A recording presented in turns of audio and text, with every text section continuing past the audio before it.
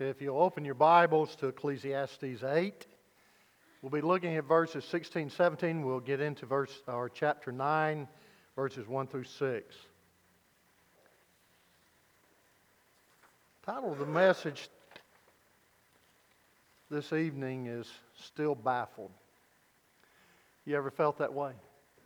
After thinking that you had everything figured out or hoping that you did, you ended up seeing that you didn't, and you were still baffled.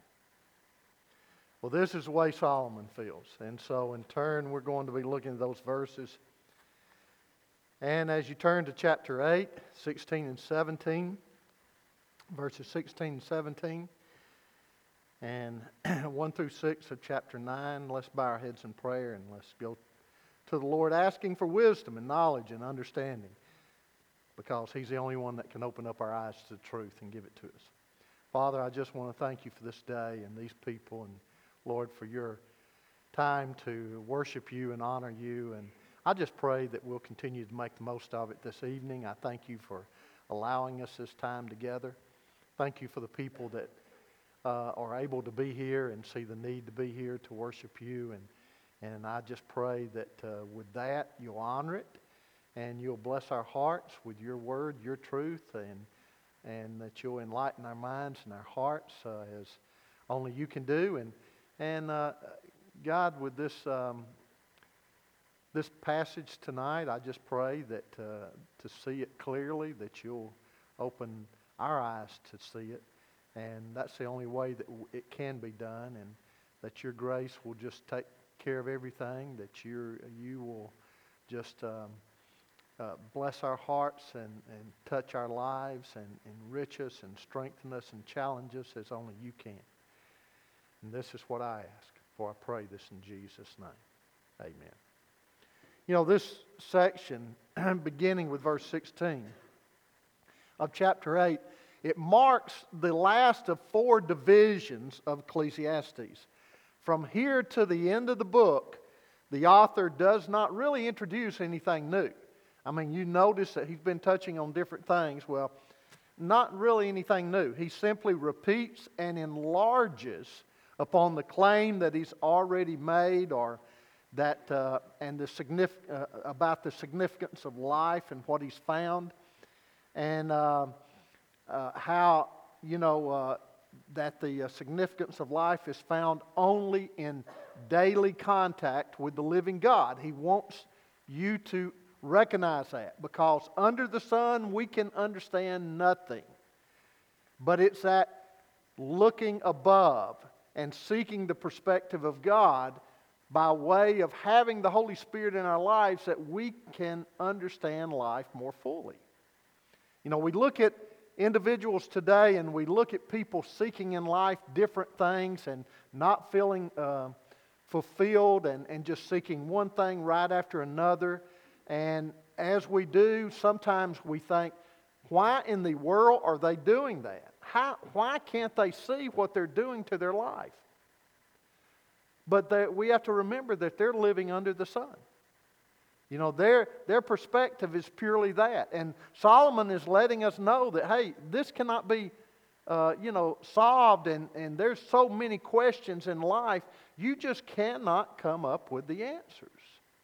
And even if you're a child of God, there's still mysteries that we don't understand, aren't there? And so, from here on to the end of the book, he just, continues to repeat and enlarge on what he's already talked about. So this section, in it, he reminds us that we are to take life as it comes and not insist on understanding everything about it. Sometimes we get frustrated and we say, well, God, why is that happening? Why are you allowing that? Why is this happening? I just don't understand. I prayed for this. I prayed for wisdom. And Lord, you're not giving it to me, at least not the way I can see it and understand it, at least not now. God, why aren't you telling me what's happening?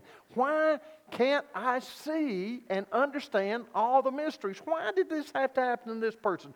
Why did this happen to or have to happen to me? Why can't I do this? Why can't I do that? Why can't they do this or that? What in the world is going on? So he's telling us and reminding us to take life as it comes and not to insist on understanding everything about it. Now you say, well, am I not to seek it out? We'll talk about that in just a few moments. We've already talked about that in previous messages, but we'll talk about it further tonight. You know, I wish that I could tell you that all you had to do is to come to church. You need to come to church, don't get me wrong. And you need to study your Bible, and I wish that I could tell you that's all you needed to do. And send me money. That's all you needed to do. No, and that nothing evil would ever happen to you. And that you'd understand everything, and you'd have all the answers. But I can't do that. With a sincere heart. As a matter of fact, the current idea that's being taught by some preachers today is God wants you to be prosperous. And bad things can't happen to Christians. Just send me the money and I'll make sure of that.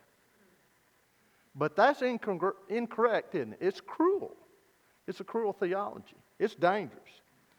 God is not that easy to understand, and we need to understand that. Matter of fact, if we could understand everything about God, then we would be God, wouldn't we? Why would there be a need for God? Ecclesiastes is not the kind of book that you keep reading until you reach the end and you get the answer like a mystery. Instead, and this is very important for this book and in understanding this book, instead, it is a book in which we keep struggling with the problems of life. But the struggles are for a purpose, and we need to understand that. They help us to learn to trust God with the questions, even when we do not have the answers. This is how the Christian life works. It is not just about what we can get at the end, but also about what we become along the way. Discipleship is a journey, isn't it? And it's not merely a destination. It's what we become along the way. And so the preacher gives us some reasons why we should not think that we have to solve all the problems and answer all the questions that life throws us. So he starts off, he says, when I applied my life to know wisdom and to observe the labor that is done on earth, people getting no sleep day or night, then I saw all that God has done. No one can comprehend what goes on under the sun. Despite all their efforts to search it out, no one can discover its meaning. Even if the wise claim they know, they cannot really comprehend it. They're just deceiving you. You hear these people say they have all the answers. They don't have all the answers. Philosophers, all this philosophical talk, all the ones who go back and forth and they think they have all the answers, they don't. So the first thing that we need to look at with the preacher and what he's saying is life is too complicated for man to have it figured out under the sun. Life is too complicated. At the end of chapter 8, the preacher is still struggling with many of the same questions, and the advice he gave in verse 15 was good as far as it went, but it did not give him all the answers that he was hoping for. And so he still was of the notion that life was too complicated, too vast, too filled with conflicting elements for anyone to figure out all the answers. To get all the answers. Now, I'm not saying that we're not to get answers, which I said that we'd come back to in just a few moments. Solomon was of the opinion that all men are in the hand of God. We've seen that. And God is sovereign, and He doesn't have to let us in on all His plans, does He? And all His purposes. But we can be sure that He is a loving Father who will never forsake us And we need to understand that. The preacher tells us that even sleepless toil will not solve life's mysteries. You wrestling with problems and, oh man, this and that, and what am I going to do, and how am I going to figure this out, and all this kind of, you lose all that sleep, and you wrestle all night with these conflicting thoughts, and you can't come to a conclusion. You don't know the answer. He's saying, some things you won't figure out. I don't know if you've ever wondered, you've heard people say, I've said it, why? Why did that happen? Or why is that way? Or what's going on? Or even more so, what if? What if I'd done this or if I'd done that? Would life been different? And, no matter how many sleepless nights and how much toil in seeking that we attempt, we will fail to comprehend His holy ways on our own. And we'll never know all about God this side of heaven. We can know all that He wants us to know, but we're not God. And so, in 2006, I read about this. There was an article about gigabytes. And boy, I'm an expert on gigabytes, on digital information, And so it's about these little things that bite you, gigabytes, and they giggle when they bite. I don't know. Anyway, they said that it was their estimation that the world generated almost 200 billion gigabytes of digital information every year. This was in 2006. Yet none of that data could even begin, the writer said, to explain the mysteries of the sovereignty of God. Now we see how awesome, with just that, how awesome God is. Many things in the divine government of the universe are simply beyond our capability, our capacity to know. So what's the best way to respond to this limitation? What are we to do? To just give up? Not try to understand? No. Now we talked about this, and here I am back to this point. We've already talked about it in Ecclesiastes. The Bible never condemns our attempts at understanding life. Rather, what it does is it promotes the pursuit of knowledge. It encourages it in Scripture. We are to seek out. The mind does matter with God. We are to reason and think and stretch it and understand more about God and what He's doing and about life. Solomon is not against that. Matter of fact, he's going through all of that, isn't he? But he's coming to some conclusions.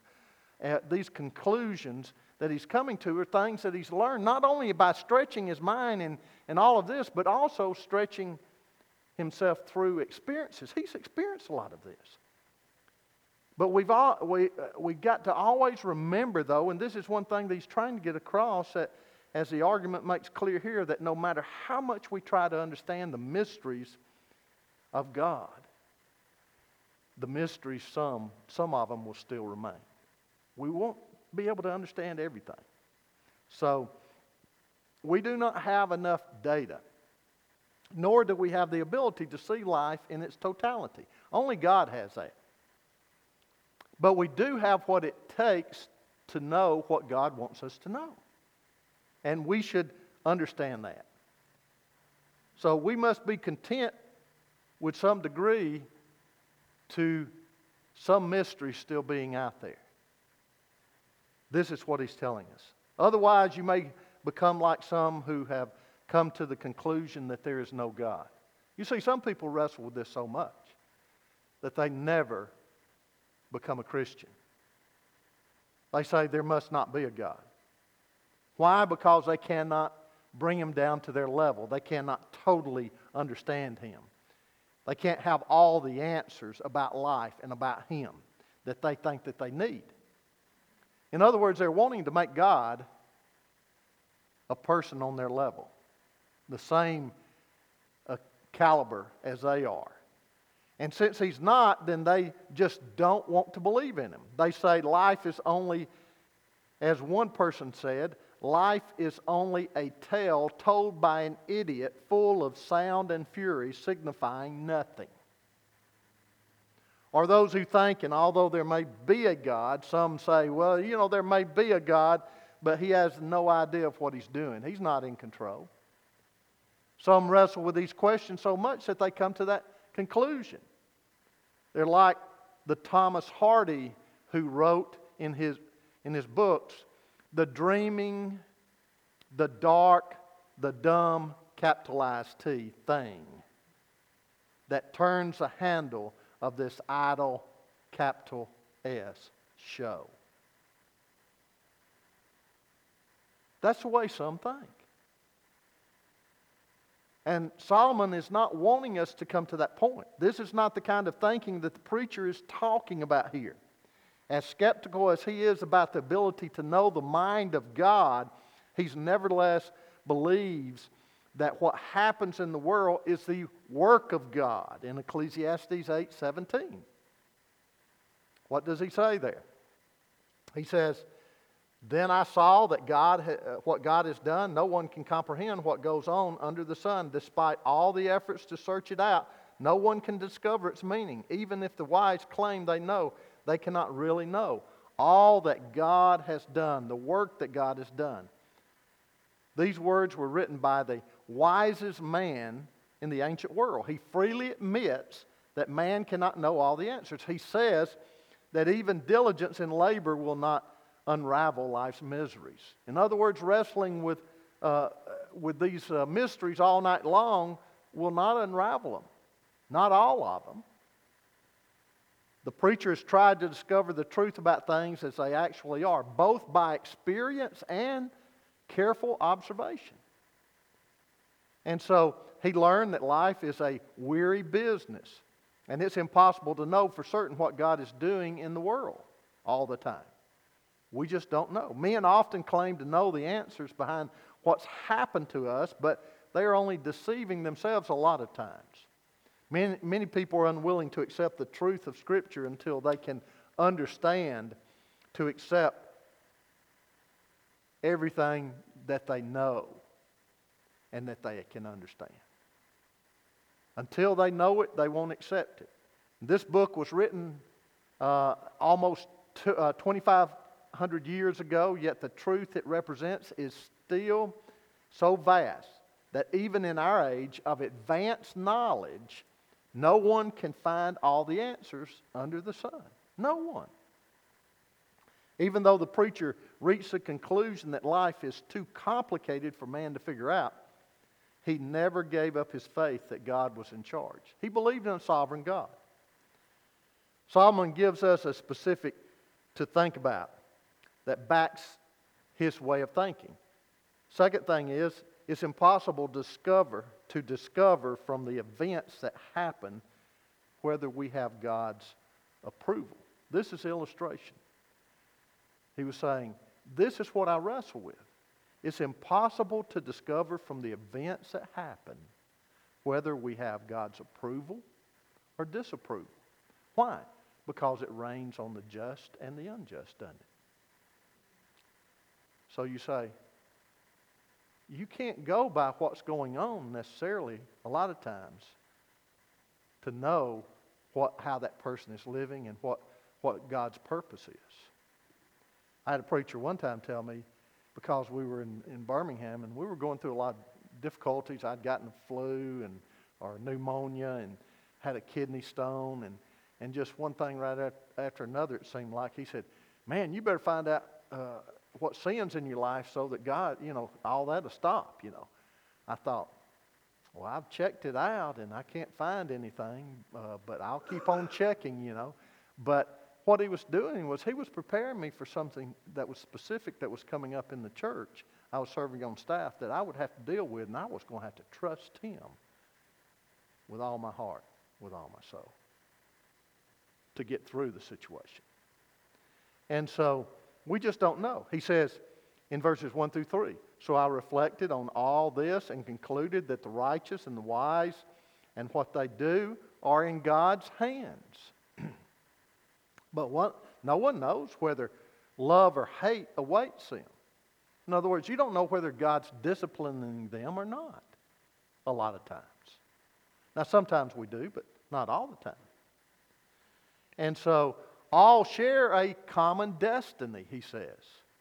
The righteous and the wicked, the good and the bad, the clean and the unclean, those who offer sacrifices and those who do not. He says, hey, and we all end up dying. That is the equalizer. As it is the good, so with the sinful. As with those who take oaths, so with those who are afraid to take them. This is the evil in everything that happens under the sun. The same destiny overtakes all. And we're all going to die in the end. But he's saying that for a reason. The hearts of the people, moreover, are full of evil, and there is madness in their hearts while they live. And afterwards, they join the dead. The preacher says, even though we may understand that we are in the hand of God, nevertheless, verses 1 through 3, it is difficult to know from the events that happen to us whether we have His approval or disapproval. And that is true. Even when we think that we're walking right with God, don't we question ourselves sometimes when things are beginning to trouble us and we get bumps in the road and all, and we say, hey, are we going down the right road? Are we doing what God wants us to do? Is this really what God... And you felt like this is what God wanted you to do, and your heart is confessed, or you thought you were, and then you say, man, is something wrong in my life? Is God dealing with me? And so you start asking all these questions. The preacher knew. And so the preacher had been meditating and observing and seeking and thinking about these things. He says, I've come to the conclusion that we may understand that we are in the hand of God. Nevertheless, it's still difficult to know from the events that happen to us whether we have His approval or disapproval. Whether it's love or hate, in other words, what he says here. You see, the preacher has, in this book, already pointed out that prosperity is not always a sign of God, is it? That He's happy with us. It rains on the just and the unjust. Even the wicked prosper sometimes. Matter of fact, a lot of them may prosper more than we do, because we are living and we are not cutting corners and we're not doing things deceptively or whatever, as some do. I'm not saying all the lost people do that in making money, but some do. And so we may not live like financially like some of those who are lost and who are doing it illegally. And so adversity, on the other hand, it's not always a gauge or a sign that you are being punished by God, is it? The book of Job is perfect proof on that. So the preacher leaves God's people in God's hands. The Bible uses the image, the hand of God, to express God's power, His love, His supervision, and His sovereignty over our lives, over our actions. For the faithful believer in Jesus Christ, the hand of God should be an image of comfort, love, and assurance. Just think about it. We know this because we know that the hands of Jesus were pierced for our transgressions, weren't they? When He was nailed to the tree for our sins. So this gives us hope as believers and faith to leave everything in God's hands even when we don't understand it. And faith to leave everything in God's hands means that all of our burdens, all of our trials, and all of our cares are put there. Now, we want to take them back at times because we still are humans and we want to figure out things and we end up trying to figure out things on our own so often, even believers. But it gives us that hope, that comfort. Even when we can't come to that conclusion, we don't understand, we've reached that end in our crossroads, then we put it in His hands. Say, God, I just don't understand. The Savior who loves us and died for us will always care for us. Being in the hand of God is not synonymous with or a guarantee for being economically prosperous, physically healthy, protected from pain, and enjoying a trouble-free occupation. It may mean just the opposite. So as the preacher struggled with the question whether God is for us or against us, he discovered that it was virtually impossible to answer the question simply by looking at people's environments, their circumstances. Man does not know whether it will be love or hatred. Anything awaits him. So just because a person is doing well financially, the preacher lets us know God may not be pleased with him. He may be, but he may not be. Just because a godly person is going through trials and tribulation doesn't necessarily mean that he is out of the will of God or doing something wrong. He may or he may not be. The preacher is telling us under the sun, it appears that God treats everyone more or less the same. Rains on the just and the unjust, which makes it hard to figure out whether he loves us or hates us. He struggled as to, and the hating there is not hating in the sense that he doesn't want anything to do with us, but it's like Esau and Jacob, you remember? And it's one chose to go his way in unbelief, and that was considered hate. Not agreeing with him, cutting that rope or whatever because he's in disobedience, and the other one was love, and it looked like that. And so in turn, same way in the New Testament, where if we're to follow the Lord, sometimes it looks that way. It looks like it's hate in the sense when somebody says, okay, to hate your mom and your dad, whatever, and follow the Lord. Well, that's not literally hate in the sense of, okay, I hate you and I don't want to have anything to do with you. But it may look to them like you're choosing someone, which you are, to be first in your life over them. And so he's saying here, so why seek to be holy? Why live for God? Why become His child? And the reason is there before us. He mentions it over and over again. The same destiny overtakes us all. He's saying, because death awakens us to why we live, or why we should live. The preacher questions as to why we should live a godly life, and he says, just like I said earlier, God reigns on the just as the unjust, just alike. And we can't tell a lot of times if the events in a person's life is because of love or hate. So, whether he's a believer or a disbeliever, whether he's out of God's will, whether he's in God's will, on top of that, both the wicked and the righteous must die. But death is the equalizer, the great equalizer. It should awaken us and wake up our minds to the truth. No matter if we're righteous or unrighteous, good, bad, indifferent, death comes to all. So death is a great proof that there is something wrong about humanity and all must die. So what does that tell us? That tells us that we better wake up to life, which he tells us in just a few moments, which we'll get to. It forces us to face reality. A funeral is proof of that we're not in control of our lives. Few would choose to die if they had any other way of preventing it. And the preacher, but the preacher and the Word of God lets us know that we must all face death. So you look back at the Black Plague. There was a song that arose during that time, you remember? And we used to sing it as kids, growing up. Ring around the roses, pocket full of posies. Ashes, ashes, we all fall down. You remember that?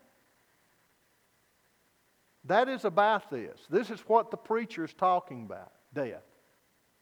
In other words, many people, even the doctors at that time, thought that the plague came from polluted air. So fresh flowers to them was a way to keep from getting the plague. It was like cleaning the air for them. So what would they do? They would carry petals from the fresh flowers in their pockets and fill the hospital rooms with them. The petals would be sprinkled by the doctors on the patients that had the plague. Others would blow ashes into the face of the plague victims. Why? To try and get them to sneeze, hoping that the sneeze would clear their lungs of this plague.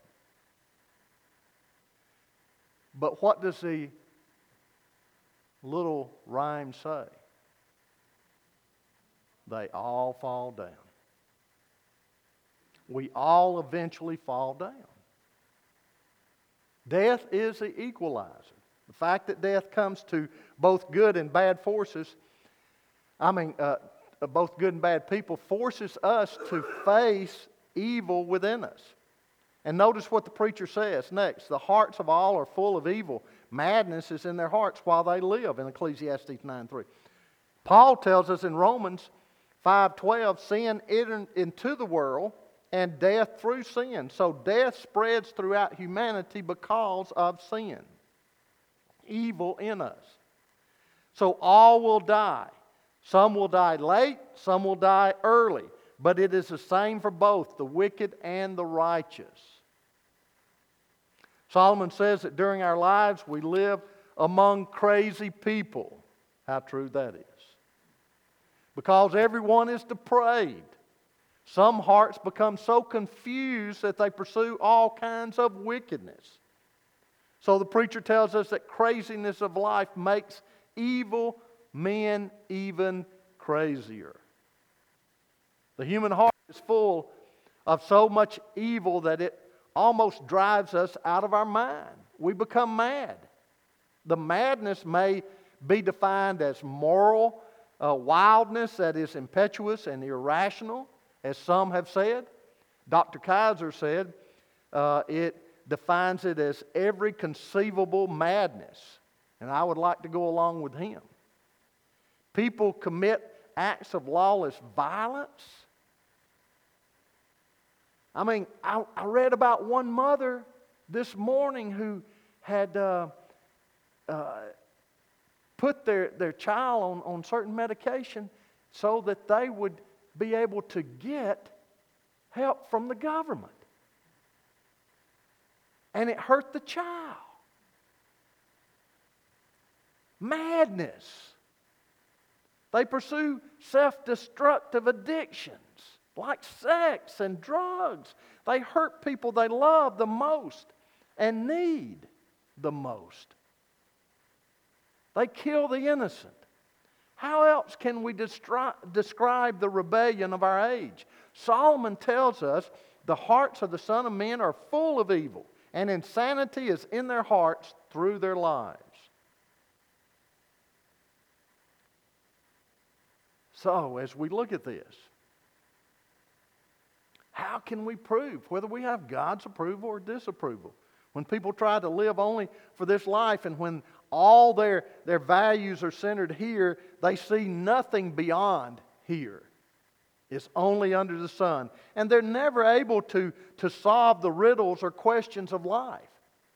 Even the ones that God intends for us to settle. The thing that constantly intrudes upon them is the fact of death, and they cannot find any final philosophy that comforts and satisfies them as they think of death. Death is the great proof that something is wrong about humanity, and it forces us to face reality.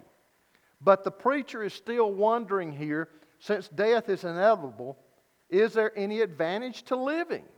Yes, death makes us, and it should make us, examine why we're here. That there is evil in the world, and that we should do all we can and understand all we can to make it better.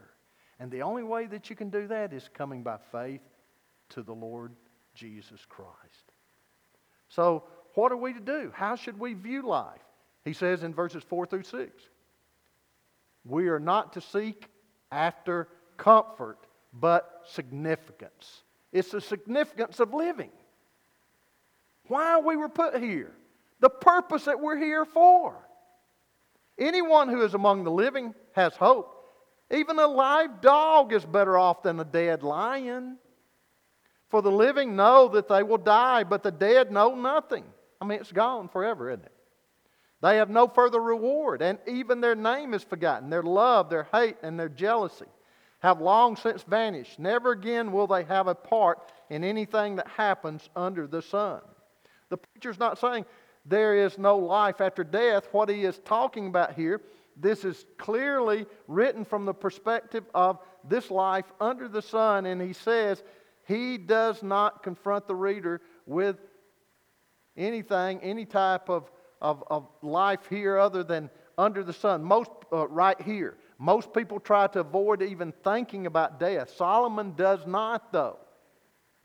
He's saying, you readers, there's more to it.